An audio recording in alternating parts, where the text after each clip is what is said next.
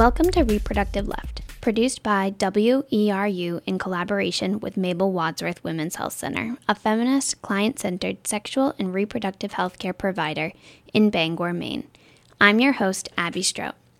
On each show, we tackle a topic that impacts our sexual and reproductive health by inviting members of our community who work specifically on the subject. Reproductive Left covers a variety of issues, including but certainly not limited to reproductive rights, feminism, access to services, sexuality, gender, and relationships.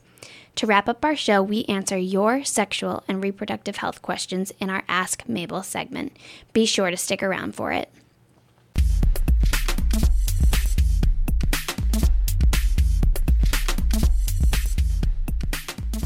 Hi, and thanks for tuning in.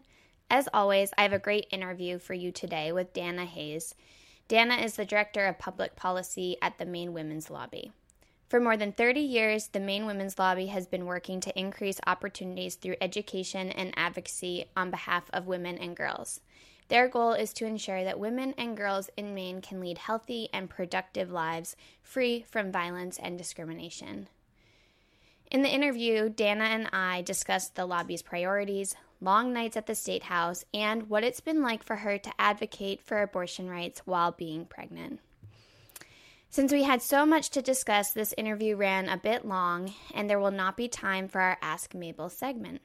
For listeners that subscribe to Reproductive Left on SoundCloud, iTunes, or whichever podcast app you use, I'll upload Ask Mabel in a few days so that you will not have to wait a full month to get answers to your sexual and reproductive health questions. Okay, so now here is the interview.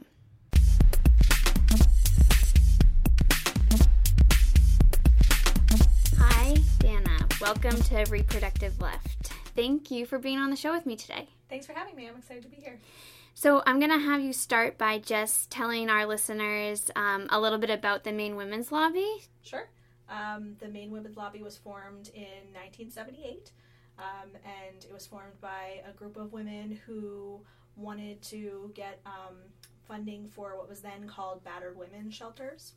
And they did all of the work legislatively to make sure that that would happen. And they worked with their legislators to get the bill all the way to the Appropriations Committee when there needed to be money appropriated for this particular issue. And that those decisions are usually made, frankly, in the middle of the night, the end of session. And when they saw the final results, they found out that their funding had not been provided, that the Appropriations Committee did not give any money to quote-unquote battered women's shelters. And when they were asked what happened, they were told that they didn't have somebody there, that they weren't there in the middle of the night with the Appropriations Committee. And so they said never again. And so since then they have had a lobbyist in the halls of the State House advocating for women full-time. And that's your role now? And that is my role now. And we have thousands of members and activists across the state who support the work that we do, and at the time they raised enough money with $2 memberships to have a full-time lobbyist, and we've been there ever since. Wow, yeah. That's awesome. It's a pretty inspiring story, I would say. Yes, and so tell me a little bit more about your role within the organization. I'm the Director of Public Policy, and so it is my job to do kind of the legislative work. And so I am in the State House, and I work with our legislators, and I become the expert on the policy issues so that when legislators turn to us and need our support on particular issues, or when I need to educate legislators about the role of women in law and, making law, we can do that. And so I am there every day the session is in. Wow. Working with legislators, and then in the off session we do a lot of education and outreach with our sister organization, which is the Maine Women's Policy Center. And so we also staff that. Do you mind telling us a little bit about your background and how you ended up in that role? Not at all. I'm a lawyer, and I went to law school because I had this vague notion that I wanted to make a difference, but I wasn't really sure what the best way to do that would be. And I knew that I was articulate and, could talk to folks, and I was interested in the law, and I liked the kind of the academic exercise of it. Mm-hmm. And so it seemed like that was a good avenue for me to pursue, making change. And so I went through law school and took the bar, and I was a community organizer for a while after law school, and then I got the job here as a lobbyist. So I've been at the lobby for almost 2.5 years, so.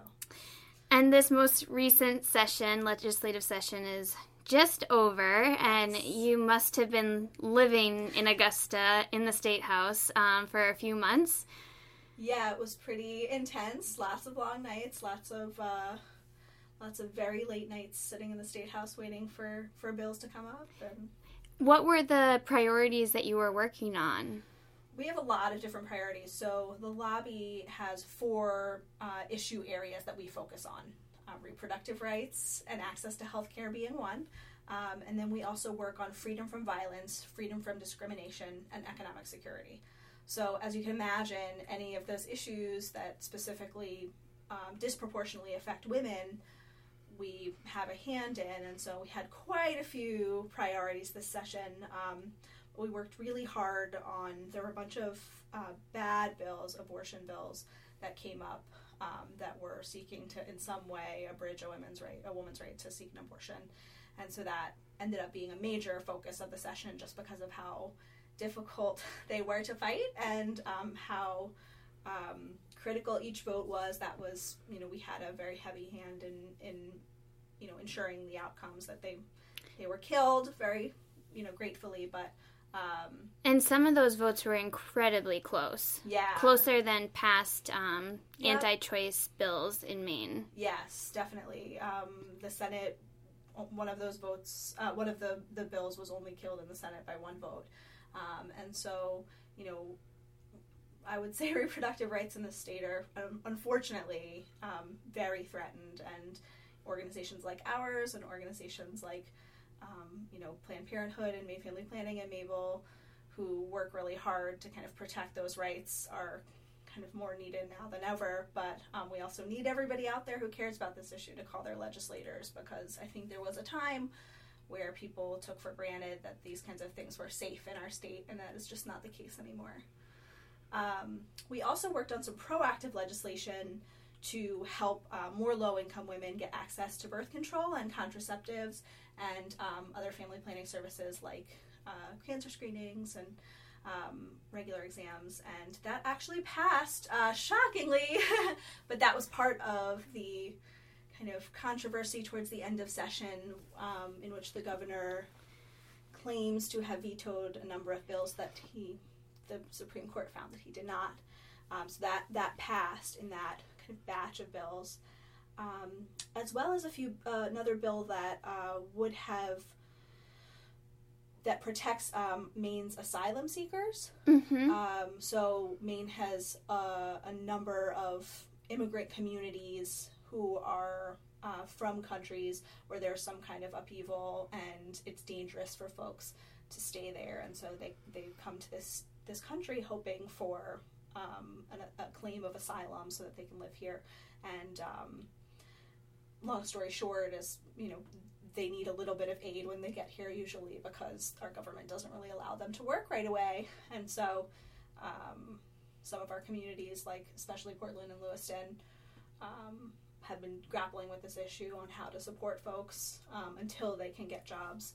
And there are some folks who don't want us to help them at all. And so another bill that passed was a bill that would kind of support aid for asylum seekers, which was a spectacular win, and something that may not have happened in particularly that way without kind of the governor decision at the end. So we're hugely relieved. There are also a number of bills that protect victims of domestic violence and sexual assault in housing and employment, and we were really excited about those because that was, some of those were hard fought, but they were also real bipartisan efforts, and so we had to make sure that, everybody was on board, but it's one of those issues where you can really work across the aisle because there is no party that,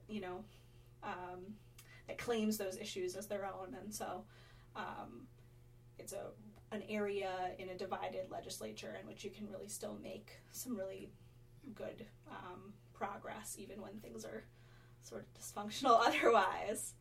And then we worked really hard to defeat a number of really bad public assistance proposals that would cut off access for folks. We know that women are far more likely than their male counterparts to be poor, far more likely to be taking care of children that on their own, and therefore even more likely to be poor and struggling with certain issues that,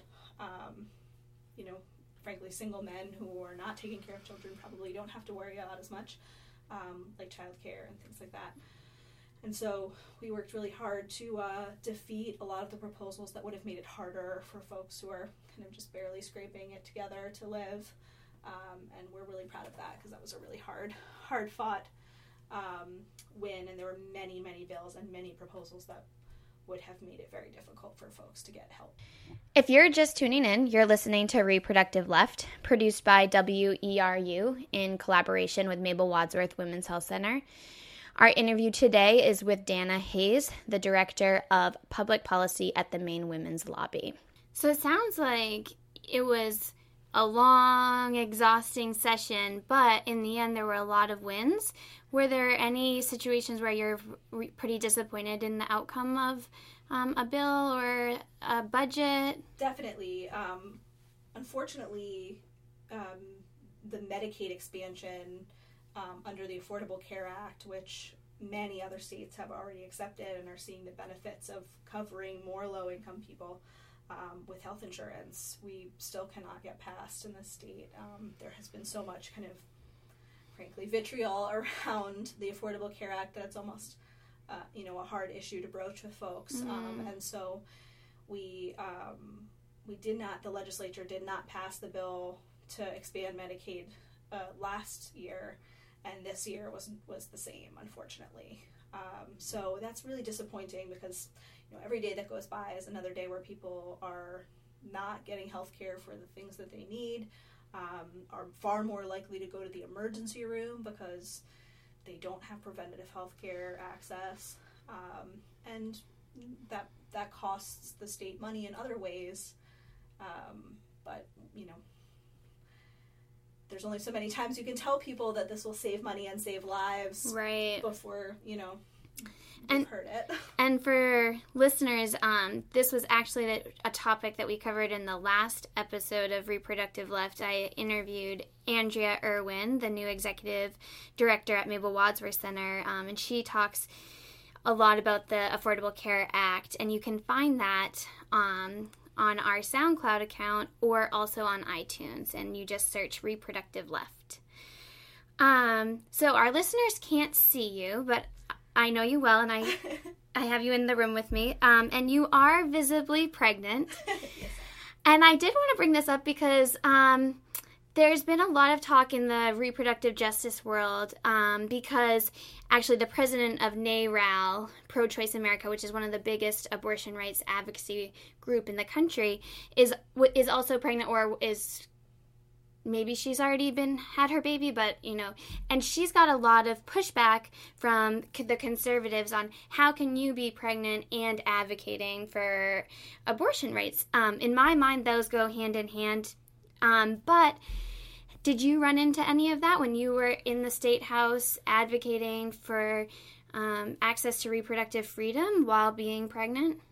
Yeah, a little bit of that. I think I had a few conversations with, friendly conversations, casual conversations, but conversations with folks who are anti-abortion, who could not understand how becoming pregnant wasn't some kind of revelation for me, that they felt like there must be something that I misunderstood about abortion or about making that decision for yourself, that I must have missed, because there's always this kind of like, so how are you feeling about it now? Mm-hmm. And there's even a legislator who sort of promised to follow up with me after I had the baby, to see how I was feeling about it. And frankly, it is a little condescending, but regardless, it's also very consistent with my view on the matter, and it really hammers it home even more so, because being pregnant is no joke. It's not easy. There's a lot to it. There's a lot emotionally involved. There's a lot of sacrifice of, just your physical being, your body, and it changes the way that you interact with the world in my mind, in a very kind of in a very obvious way. You can't really even go out without being noticed or having conversations with people. People want to talk about it. Like me. Like you. No, not specifically, but like even just at the grocery store, or like you really cannot go out and be inconspicuous anymore. And that, like, as somebody who sort of enjoys a decent amount of anonymity, it's pretty hard. And, oh, by the way, I got to plan for this. I was given access to contraception when I was ready to start having sex as a teenager. And I was able to afford contraception between then and the time that my, now husband and I decided that we were ready to have a baby. And I have a job and a house and a supportive family and a supportive partner. And only then did I decide that I was ready for this journey. And even now, it's no joke. And so I am very aware of how it's a spectrum. What may have been good for you at one time in your life may not be good for you at another time in your life. And you get to determine when that is, if ever. And that's the name of the game. It's like, you get to decide. And so just the same way I got to decide, okay, now I'm ready, other people can spend their whole lives saying, nope, not me. I'm all set. And so I think for me, it's just part of my philosophy generally, is that now I get to choose to do this under the best of circumstances, because I've been given access to choices all along. It sounds like, if anything, it has made you a stronger advocate for access to reproductive health services. Absolutely, and I do not hesitate to tell people that, because there's some assumption that you're like on one side or the other, and I just think that is just nonsense. The vast majority of people in this, in this country have had sex at times when they weren't hoping to have a child eventually, and we all just need to acknowledge that reality and move forward and embrace, embrace the technology that has been created so that we can do that. Yeah.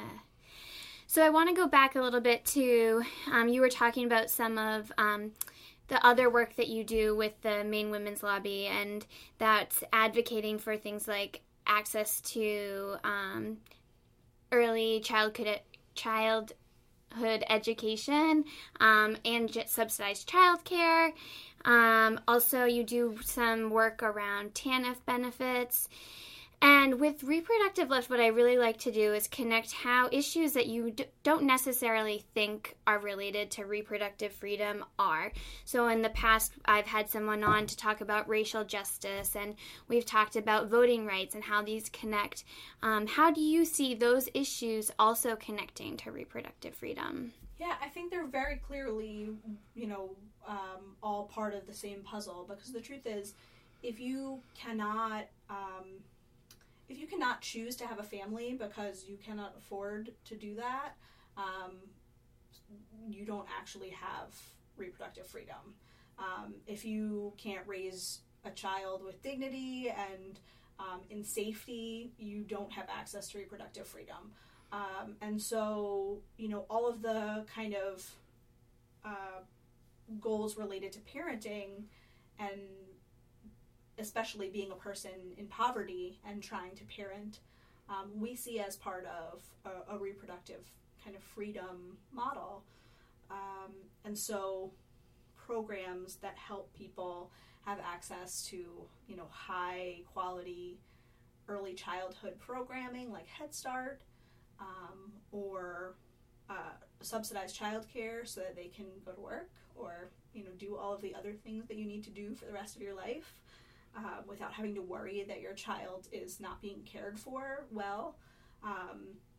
Those are all part of that same spectrum. And just the same way we see certain workplace issues as part of the same spectrum. If you cannot take time off to care for your sick child because your employer does not offer a single paid sick day, that is not reproductive freedom, because you're not going to be able to be as effective a parent as you need and want to be.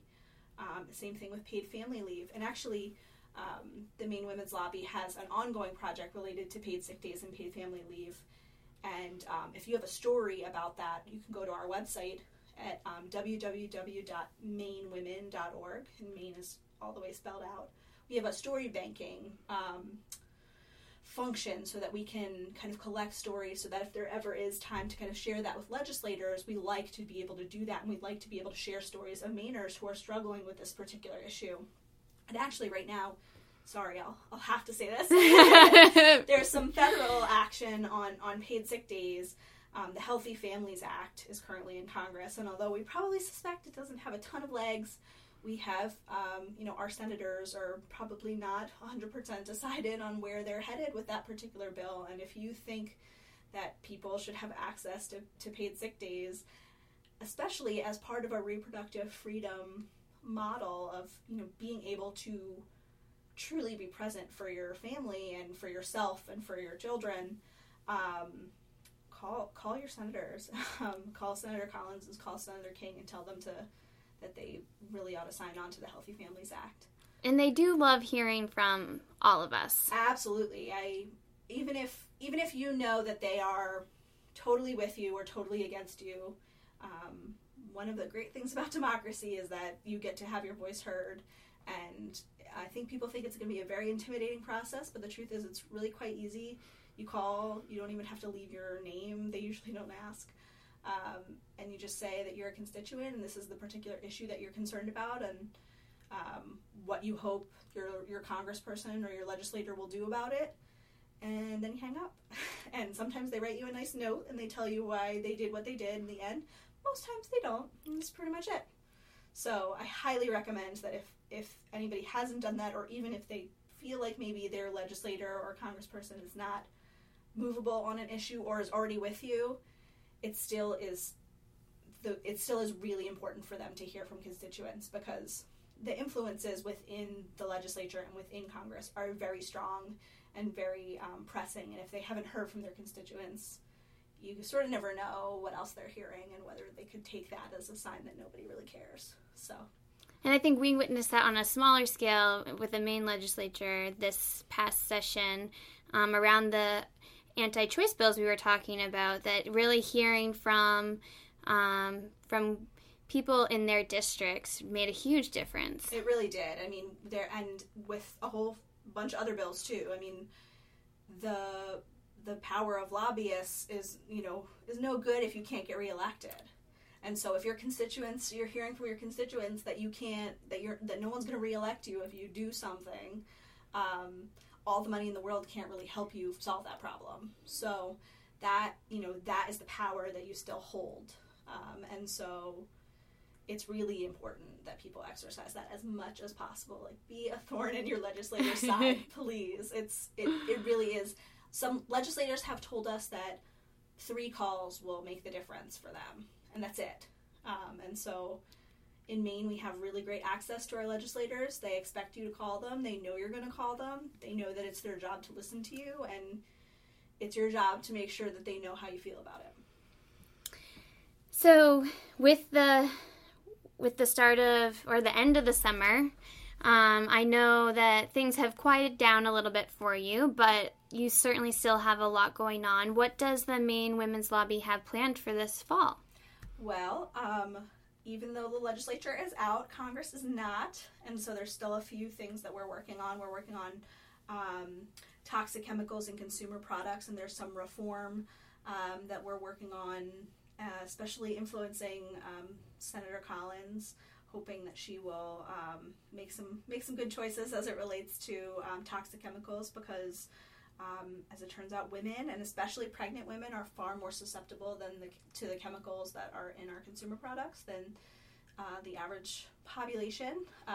And so we work really hard on that issue, and so we're spending some time on that this summer, and we're also spending some time on the Healthy Families Act, as I mentioned before. And then we also have our sister organization, the Maine Women's Policy Center, which is kind of primarily focused on education and research, is having a Women's Economic Security Summit. It's actually our second one. We had one a few years ago, and it's wildly successful, but we're hoping this will be even more so, and it's in Augusta. It's October 16th, and you can find all of that information on our website as well, which is actually www.mainewomenspolicycenter.org, since they're different organizations. But again, Maine is all spelled out. Yeah, so those are probably our biggest things. Our summit is going to be really exciting. I will probably have given birth shortly before it, so I might miss it. But I'm a that little seems jealous. like a reasonable excuse. I feel like it's probably reasonable, but it looks like it's going to be amazing, and our speakers look incredible, so I'm very excited about it. Great. Well, I just want to thank you again, Dana, for being on Reproductive Left with me today. It's about time to wrap things up. Dana, is there anything you'd want to add or any major takeaways for our listeners? Yeah, just if they want more information about how to get involved and how to be an advocate, they can follow us on Facebook or on Twitter, or they could sign up for our email alerts, and we would be glad to kind of supply you with all the information you need to arm yourself to be a strong advocate. Great, and do you want to give your website one more time? Sure, it's www.mainewomen, Maine is all spelled out, .org. Great, thank you. Thank you.